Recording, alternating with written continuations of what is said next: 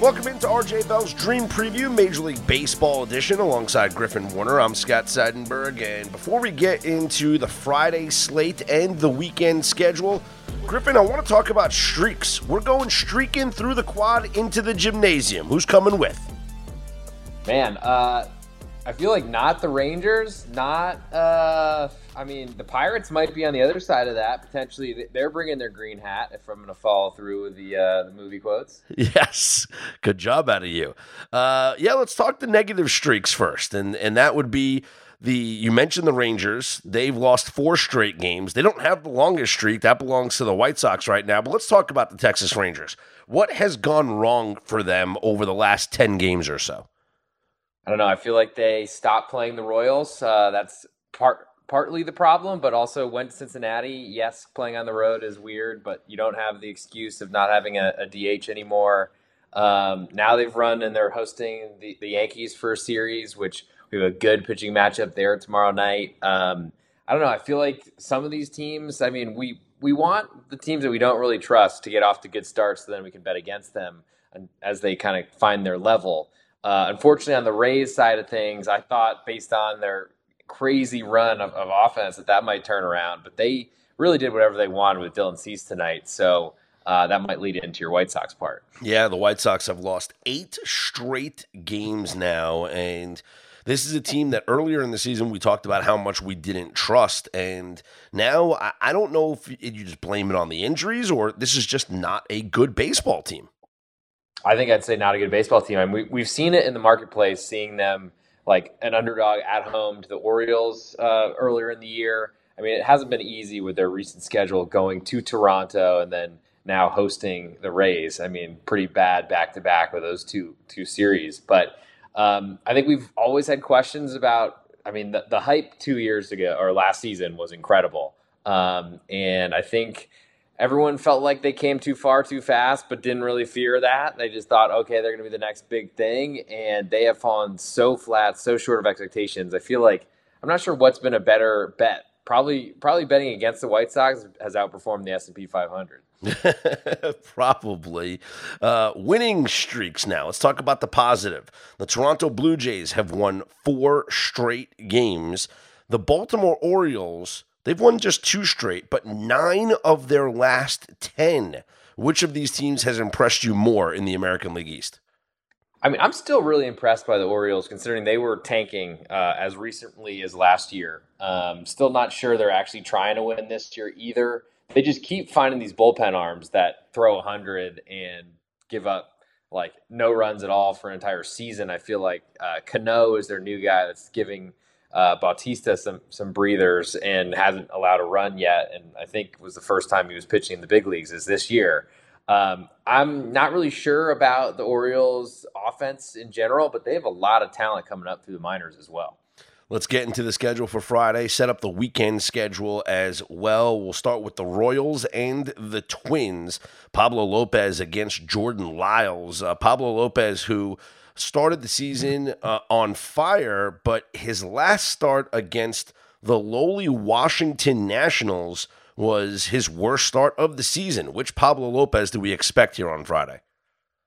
The good one. I feel like Pablo, especially early in the year, I feel like he can show that he can do it. And he draws one of the worst teams in baseball. I feel like, honestly, part of why the Rangers got off to a great start was they played a home and away series against the Royals. I feel like it's exactly what you want right now. A team that can't really hit, that is not really going for it, and that's a good way to get fat and make your record look good. The Orioles are at the Tigers. Grayson Rodriguez against Eduardo Rodriguez. So which Rodriguez picks up a W? Yeah, I'll pick Rodriguez in that one. And I feel like you win 100% of the time. It's like when you say Tigers for an LSU-Alabama game or LSU-Auburn game. I'm still wondering about Grayson Rodriguez. Is he really going to deliver on what probably couldn't be bigger prospect hype than like any prospect ever before? Certainly this is a good chance for him against a really weak offense, but I don't really trust him yet. You got the Cubs and the Marlins, Marcus Stroman and Jesus Luzardo, 2 pitchers that have gotten off to a really good start. The total in this game is indicative of that at 7.5, with the Cubs a slight -120 favorite.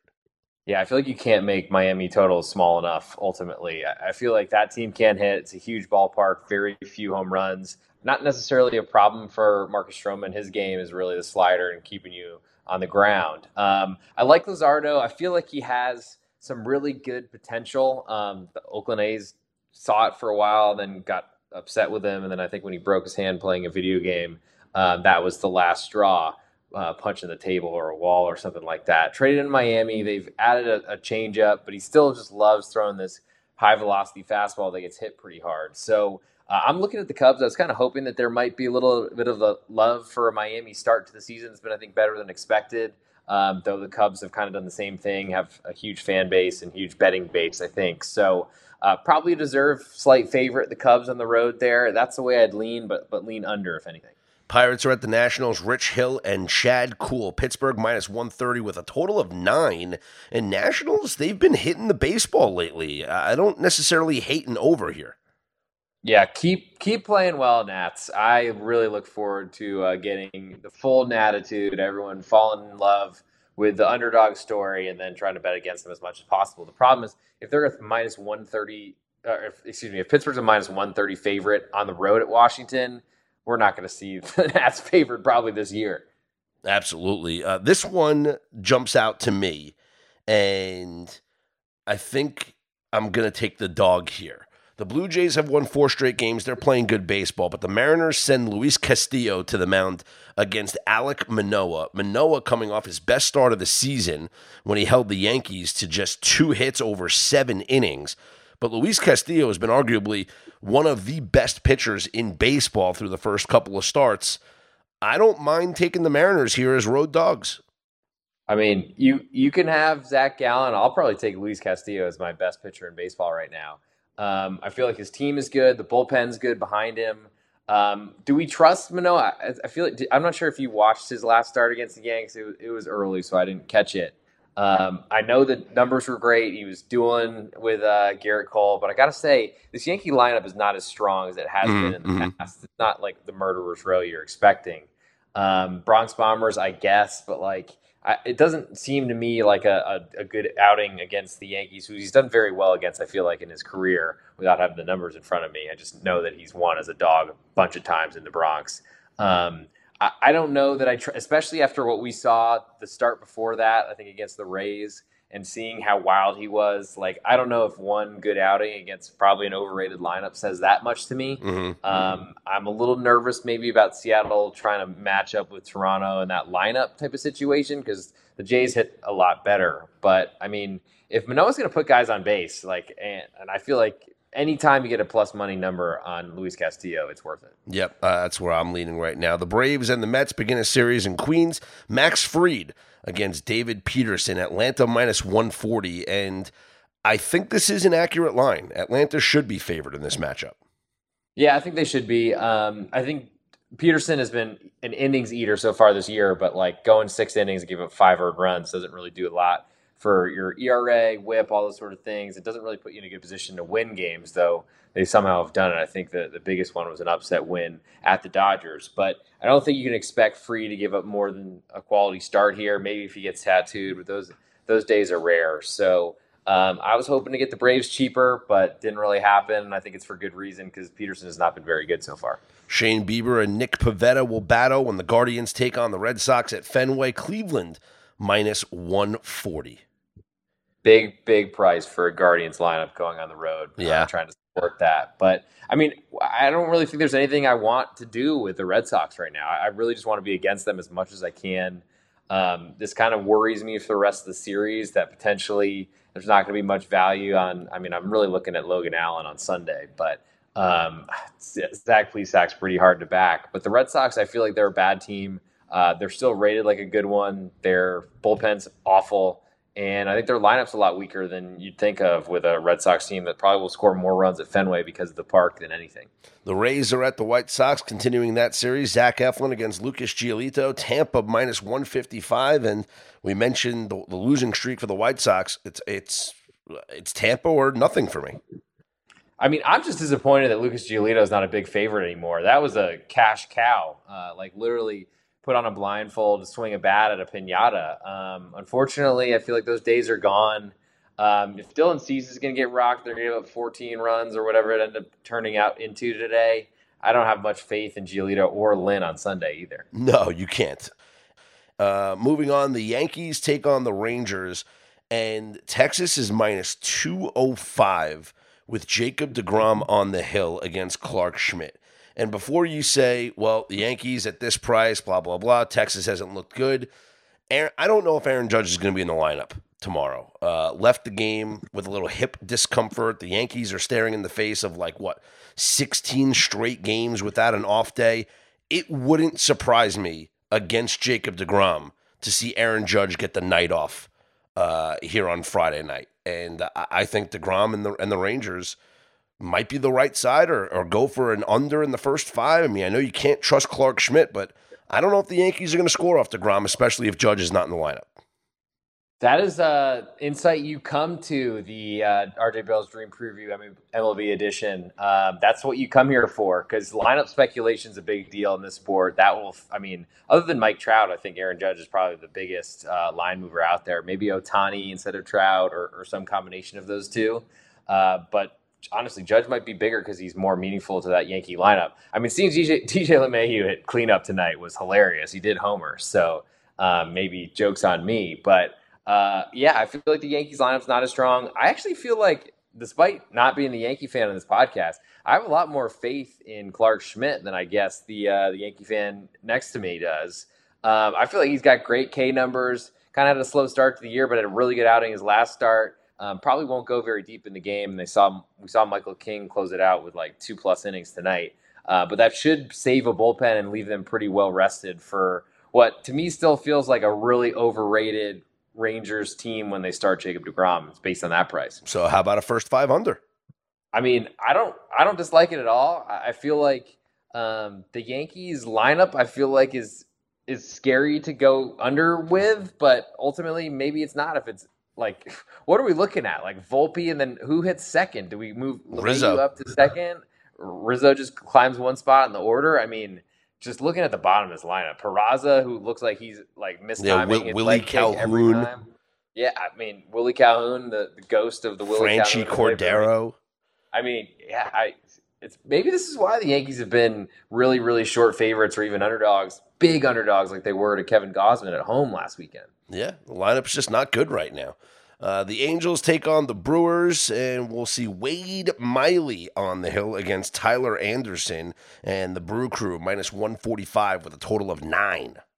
I think it's too big of a price for me to back Wade Miley. He's been off to a great start, and I believe it because he's one of those guys that just somehow gets weak contact. Tyler Anderson signed a big deal, and what a surprise. The Angels signed a bad guy that's really not living up to anything. I feel like once you leave the cocoon of the Los Angeles Dodgers and go up the freeway or whatever to Anaheim, you lose all that analytics, you lose all that intelligence in a front office, and now it's Tyler Anderson saying, good luck, go figure out if you're the Rockies, Tyler Anderson, or the Dodgers, and unfortunately it's looked like the Rockies won so far. The Astros take on the Phillies in Houston, and the Stros minus 155 with a total of 7.5. Framber Valdez against Aaron Nola in this one. I lean Houston. This Valdez is a better pitcher right now than Aaron Nola.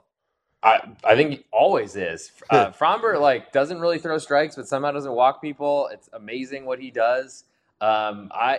Aaron Nola is a big favorite or something I used to love to be against. I just feel like we are paying such a price. I mean, not that we're betting it necessarily every game here, but the favorites are coming out really hot, really, really big numbers.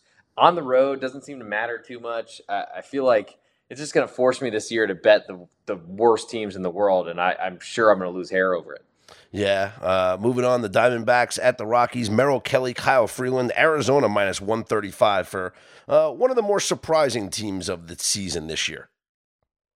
You're not talking about the Colorado Rockies as a surprise team, are you? No. Yeah. I mean, another example, Arizona's a gigantic favorite in Coors Field. I mean, yes, they are leading the NL West, but I feel like that's a lot because the rest of the NL West have been really struggling to start the year.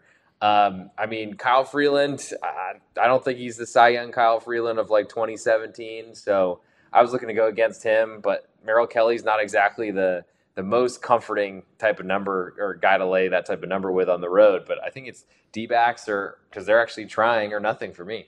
Luis Cessa takes on Kyle Muller as the Reds do battle with the A's in Oakland. And the A's surprised me against the Angels. That their offense actually came to life. Luis Cessa's been okay, but am I crazy for saying that the A's might be live here or that an over might be in play? I mean, I think the Reds are like the other worst team in baseball. It feels like. I mean, the A's are so. Well, the Reds are something's got to give here because the Reds are 1-9 on the road, but the A's are 2-10 at home. All I know is I'm canceling. I'm supposed to have an in-town bachelor party tomorrow night. I'm going to cancel it to stay home to watch this slobber knocker in Oakland, Cincinnati at Oakland, just to really feel like I've done my service to the MLB pod. Luis Cessa with a 10.8 ERA, Kyle Muller with a 7.23 ERA in that one. The Cardinals and the Dodgers. The Cardinals finally get off the schneid and pick up a win. Jack Flaherty will take the mound against Dustin May for the Dodgers. Dodgers minus 145, total of 8.5. And you know what's so confusing about this Cardinals team, Griffin, is that analytically, their offensive numbers are good. Like, they should be scoring more runs than they actually are, and they should be winning more games than they actually are. This could be one of those, like, buy low situations just because if they play to the back of their baseball card, they're going to string together a bunch of wins. I mean, that's a long way to play it out, I guess. But, I mean, what are they, the 2019 version or the 2023 version of the Washington Nationals that were a really good team that fell behind and really had to go on a big run just to even make a wild card and then got hot and won the whole thing. I remember that team very, very fondly because I had backed them right as the playoffs started to win the World Series. I thought it was worth the flyer, and never did I think it actually would have been, but it was, and it was awesome. And I'm looking for that team again.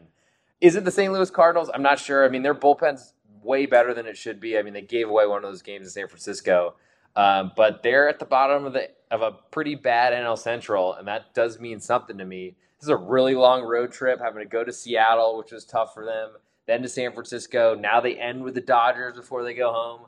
I feel like there's some heavy legs in there. Who knows what's going on with sending down Jordan Walker as well. I'm not sure I ever believed in St. Louis having this great lineup coming into the year, and the pitching really hasn't been there. Still starting Steven Matz. I don't know why anyone's doing that at this point. Jack Flaherty, has some really good numbers this year at times with like no swinging strikes at all in the start. I think he had 2 in a pretty good outing recently. He's struggled coming back from injury. I don't know. There's a lot of balls in the air right now, St. Louis, and I'm not sure that I really like them. But the Dodgers haven't looked great either, I'll admit. Saturday, it's Patrick Corbin Day, so we'll go with a Pirates first 5 team total over. It should be 2.5, and Patrick Corbin's given up at least 3 runs in every single one of his starts, so that should be a good win there. Also on Saturday, you have Sonny Gray against the Royals, so they'll be overwhelming favorites, but Sonny Gray has looked like the best pitcher in the American League right now, and Spencer Strider goes trying to follow up that almost perfect game performance. He takes on the Mets on Saturday. Look for a Spencer Strider strikeout prop. The Mets do strike out a bunch, so that would be something to look for on Saturday. On Sunday, Chris Sale against Logan Allen for the Red Sox Guardians. I know the Guardians' offense hasn't looked good, but I just like fading Chris Sale. I mean, Logan Allen looked pretty good making his Major League debut. I mean, it's on my list. I'm afraid, based on this Bieber number, though, that we might see the Guardians favored on the road. That might be a little bit of a stretch for me, but I mean, I really like the Guardians. They're never going to really outslug you for sure, but they have if they get a lead and they get it to the bullpen, you're not going to beat them. Yeah. I'll also look for Sunday Night Baseball. Astros hosting the Phillies. Bailey Falter, Jose Urquidy kind of seems like an over game. Ooh, let me ask you your thoughts on this.